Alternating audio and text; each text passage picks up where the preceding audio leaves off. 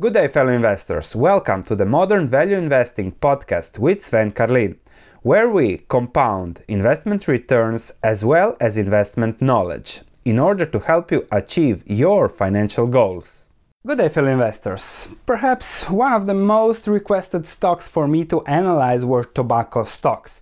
And that's logical because we have seemingly strong fundamentals, declining stock prices, high dividend yields, and a difficult to understand industry because there are lots of uncertainties, lots of risks. So in this video we'll dig into the industry, we'll discuss Altria, Philip Morris International and British American Tobacco, see their fundamentals, see their businesses, what is the management doing, what you can expect over the long term, and then try to figure out an investment strategy if you have to be invested, and then also compare it to others. Compare the risk and reward, calculate the present values, and everything that comes into the package of looking at the sector. So let's immediately start with Altria's fundamentals. So as I said, stock prices down, Altria really badly hit over the last year and a half, but very good over the 5 years. British American Tobacco, very bad over the last 5 years, and extremely bad over 2018, down 52%. But let's look at the fundamentals. As I said, Altria's fundamentals look very good. We have line up, revenues are up even if they have been stagnant for the last 7 years. Line 2, net income had been stable but exploded in the last 3 years. Operating cash flows, line 3, have been constantly positive and significantly increased in the last 12 months, and capex spending is really minimal, which leaves plenty of room for high free cash flows, which leads to dividends, buybacks, etc. As I said, dividends, buybacks, earnings per share growth of 9%, 21 billion dividends paid, 6 billion repurchases, so total shareholder return 180% over the period. Very good, with dividends increasing. So you might say, okay, this is a great business, I really want this stock in my portfolio. However, just a note on the earnings per share, they say we have seen that they were very high in the last years, but those are due to special items. The reported earnings per share were higher in 2007 due to the tax items that increased earnings by $1.91, while earnings in 2016 were higher due to the gain on the AB InBev SAB Miller business combination, also but by $4.6. So you cannot really take the real earnings there because the actual earnings for the company have been 3.3 in 2016, 3.39 in 2017, and are expected to be, given the guidance, around 4 in 2018. This means that the adjusted average price earnings ratio, if I use 3 years average earnings of 3.47, the current stock price is 50, so the price earnings ratio is 14. The price to book value is 6, so we can't really focus on that. Now, what's the reason for the stock price decline? Now, a company like Altria, you have to look it as a cash cow. So we have a stagnating business, really hard to grow when cigarette usage volume is declining. So the only thing you can see is not invest anything in capital expenditures that they are actually not doing, and really milk the cow as much as you can. So it's a cash cow in the business cycle. However, when you have a cash cow like that, then the only thing you can base your valuation on are future cash flows. So it could be like a bond, but it's even worse because it's more like an annuity, because when those cash flows dry up eventually in time, there is no principle that gets back to you. So that's also something you have to take into account when discounting future cash flows. Fortunately for Altria shareholders, the dividends have been growing as they work on efficiency over time, but the key is that, okay, for how long will these dividends grow? For how long will the yield be 5.7%, which is a good yield? And for how long will the dividend increase? The tobacco business, as they say here from the World Health Organization, kills up half of its users, so leading cause of death, illness and impoverishment. The governments know it and they are trying to prevent it, so the trend is actually pretty clear when it comes to cigarettes. And there are also other threats like FDA regulation on nicotine in cigarettes, and I always urge people to read the annual report and read the risk section of any stocks you might be thinking of investing in, because it's pretty detailed, as you can see here in the video on YouTube, and you can see how much of that is already discussed. Litigation, goodwill impairment potential, tobacco prices, and who knows what ghosts can come out of the closet. So please read the risk report in any annual report of any stocks you can invest in. And sales of cigarettes, the volumes have been declining as the tax have been going up, and therefore you have to discount the future cash flows, try to estimate them to see for a value. So let's discount the value of most dividends over the next 20 years. I assume, let's say, dividends grow over the next 6 years, then they are stagnating, and then they decline at 10% per year from 2027, 2028 up to 2037, because let's say people stop smoking. This is, of course, all an estimation, but those are the estimations others are using, and if the company's result will be better than the estimations, then you will see good stock prices, like it has been the case over the last 10, 15, 20 years. If the results will be lower than estimations, you will see bad stock prices. And then that's also always the uncertainty when it comes to investing. So I've put that all in a model. The discount rate, let's take 5%, which is very low for stocks, and then I get a present value for the dividends for the future for $50. Similarly to the current stock price. I used the final value, dividend 1.79, declining dividend, so 10% yield expected, and then I got also a final value of 17 for the stock. Now the key when it comes to discounting future cash flows is what is the discount rate you will use. And here, just the fluctuations in the discount rate have a big impact on the stock price. And this is one of the most important things that put pressures on tobacco stocks is the interest rate. If we look at the 10-year treasury for the US government, the interest in 2016 was 1.4%, then it went 2017 2%, then again close to 2.2%. But that coincides with the highest peaks for this dividend cash flow cows, because those were influenced by the interest rate and the rate you use when you discount future cash flows. Now, the 10-year treasury maturity rate is much higher at 3%, and now you're not happy with a dividend yield of 4%. You want a dividend yield of 5-6%, and this converts into a much lower stock price, and this is why you see the volatility of stock prices. So interest rates, risk-free interest rates on treasuries have a big impact on stocks. For example, if I keep a constant dividend of $3 for Altria, when the market expects a 3.8 dividend yield, the price of the stock will be 78.94. If the markets require a 6% dividend yield, the price of the stock will be 50. And this is exactly what we have seen happening in the last few years. Low premiums on stocks, low expected dividend yields, stock prices are higher. Like 2016, stock prices are going up, and then when the interest rate changes, stock prices are declining very strongly. On top of that, we have to also look at the business. So we have cash cows, and then when things go south, when it's not easy to milk that cash cow anymore, then the management can say, okay, we can do nothing, but they are not hired to do, they have to do.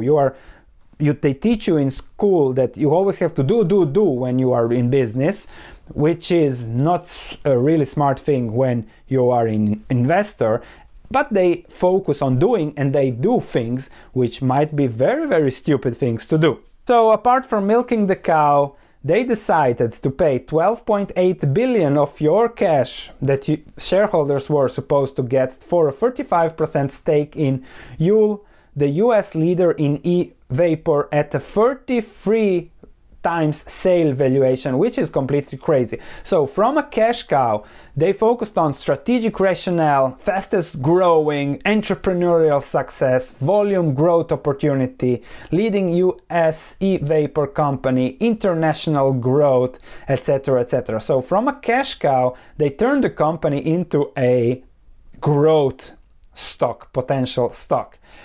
And to do that, they took 14.6 billion of debt, which is a certainty, and they also paid 1.8 billion for a stake in the Cronos Group. So suddenly, over the last year, Altria has switched from milking the cow to fattening the cow. And when you give too much fat, too much eating to a cow, it can explode. And also, the investors who were in Altria were happy to milk the cow. Now, those investors are not that happy that their cash goes into growth, risky opportunities, and that's a different business model. So that's also something you have that increases the uncertainty. And when the uncertainty increases, you want to be paid more, and therefore the stock also goes down. Especially when the growth stories that have fueled the market, exuberant market, slow down. On British American tobacco, similar situation. However, there is an FDA ban on menthol that might hit 25% of their profits in the US, and that's another reason for the push down. And then something that Altria is doing now, they have been doing also for the last 10 years, their debt. The only certainty when it comes to investing is debt, and they have increased it from 20 billion to 80 billion, the total liabilities over the last 10 years.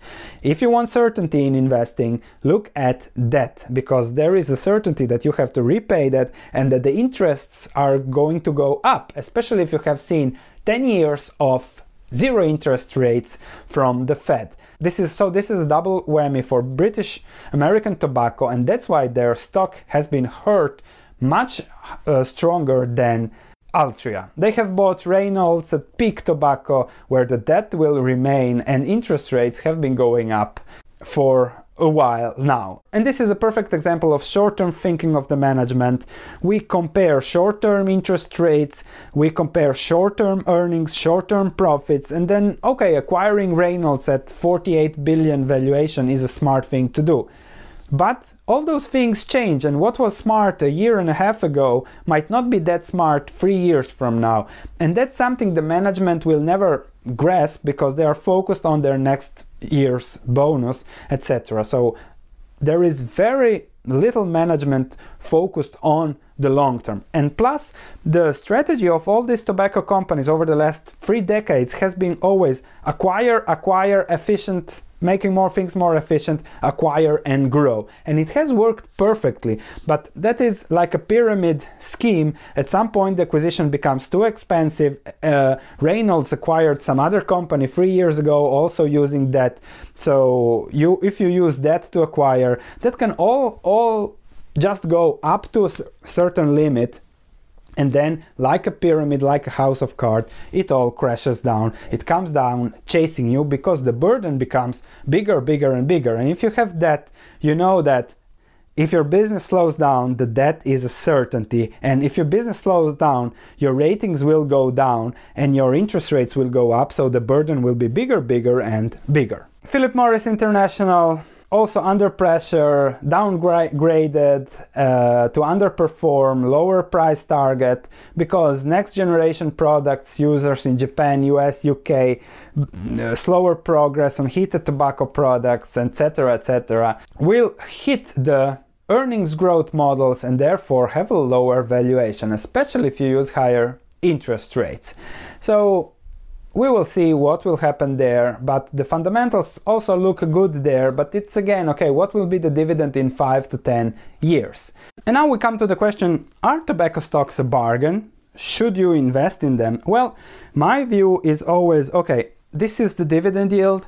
There can be a good case where the dividend stays strong and even grows over the next 10 years and only then declines, but we can see lower dividends also from the next 2 years. So there is a good scenario, there is a bad case scenario. FDA bans on menthol, on things like that, or nicotine control, all lower profits and can make the situation difficult. So those are the risks. And when I forward those risks into a model, I want to be paid for those risks, especially in a negative trend, in a declining trend. And that's the key for me when investing in such stocks. I'm not going to invest, just for the record.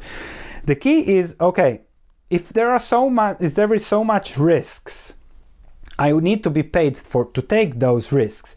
And there is always the story, okay, should I invest in a business that will grow over the next, or that's highly likely to grow over the next 20 years, or should I milk this cow over the next 20 years? If I just compare two dividend valuation models, the first one that we already did for Altria, this time I use a discount rate 10%, the sum of present values at a price earnings ratio of 10 for the terminal value in 2037 is 33. If I start with the dividend of $1, so 33% of Altria's dividend, and increase the dividend by 10% over the next 20 years, which is possible, then the sum of present values is pretty similar, especially as it is a growth stock. It deserves a PE ratio of 15 after 20 years. So you have to choose, okay, am I going to milk this cow, or am I going to go into a growth dividend positive trend? Just for an example of a positive trend, it can be, for example, Daimler. Will this company be selling more cars in the next 10 years, electrical, everything, Uber, whatever? Probably.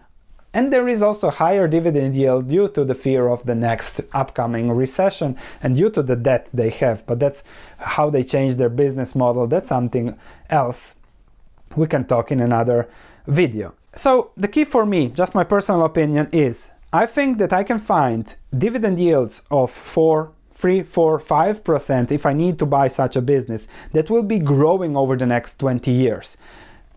Unlike the tobacco industry that might grow, and this is the growth projection is what attracts people to them, but when the dividend starts declining, which will, because all those companies had 2% down in volume sales globally, and we have seen the chart how the sales are actually going down, so the dividends will go down, the cash flows will go down, especially if they spend the cash flow to acquire things or take debt that will put a burden on their income statements, a bigger burden as interest rates go up and as their businesses decline, as the downgrades come, as the credit ratings go down. And therefore, I prefer a stock that might have a little smaller starting point, but a higher ending point when it comes to dividends.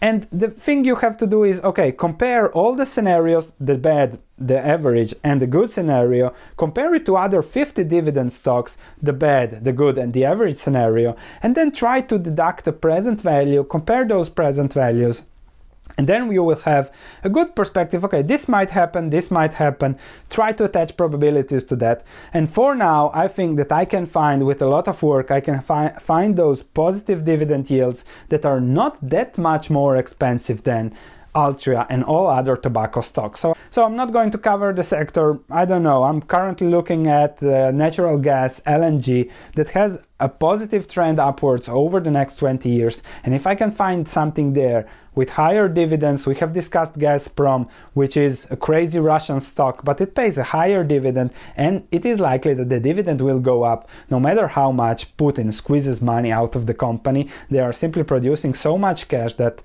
the risks are, I would say, similar. Tobacco, Gazprom. So you have to compare those companies and then see, okay, what will be better over the next 10-20 years and what is more likely to happen? The situation in Russia going worse, or people start smoking more? Thanks for listening. If you have any comments, please let me know. If you enjoyed this podcast, please leave a 5-star review, as it means a lot to me. Thank you, and I'll be speaking to you in the next episode.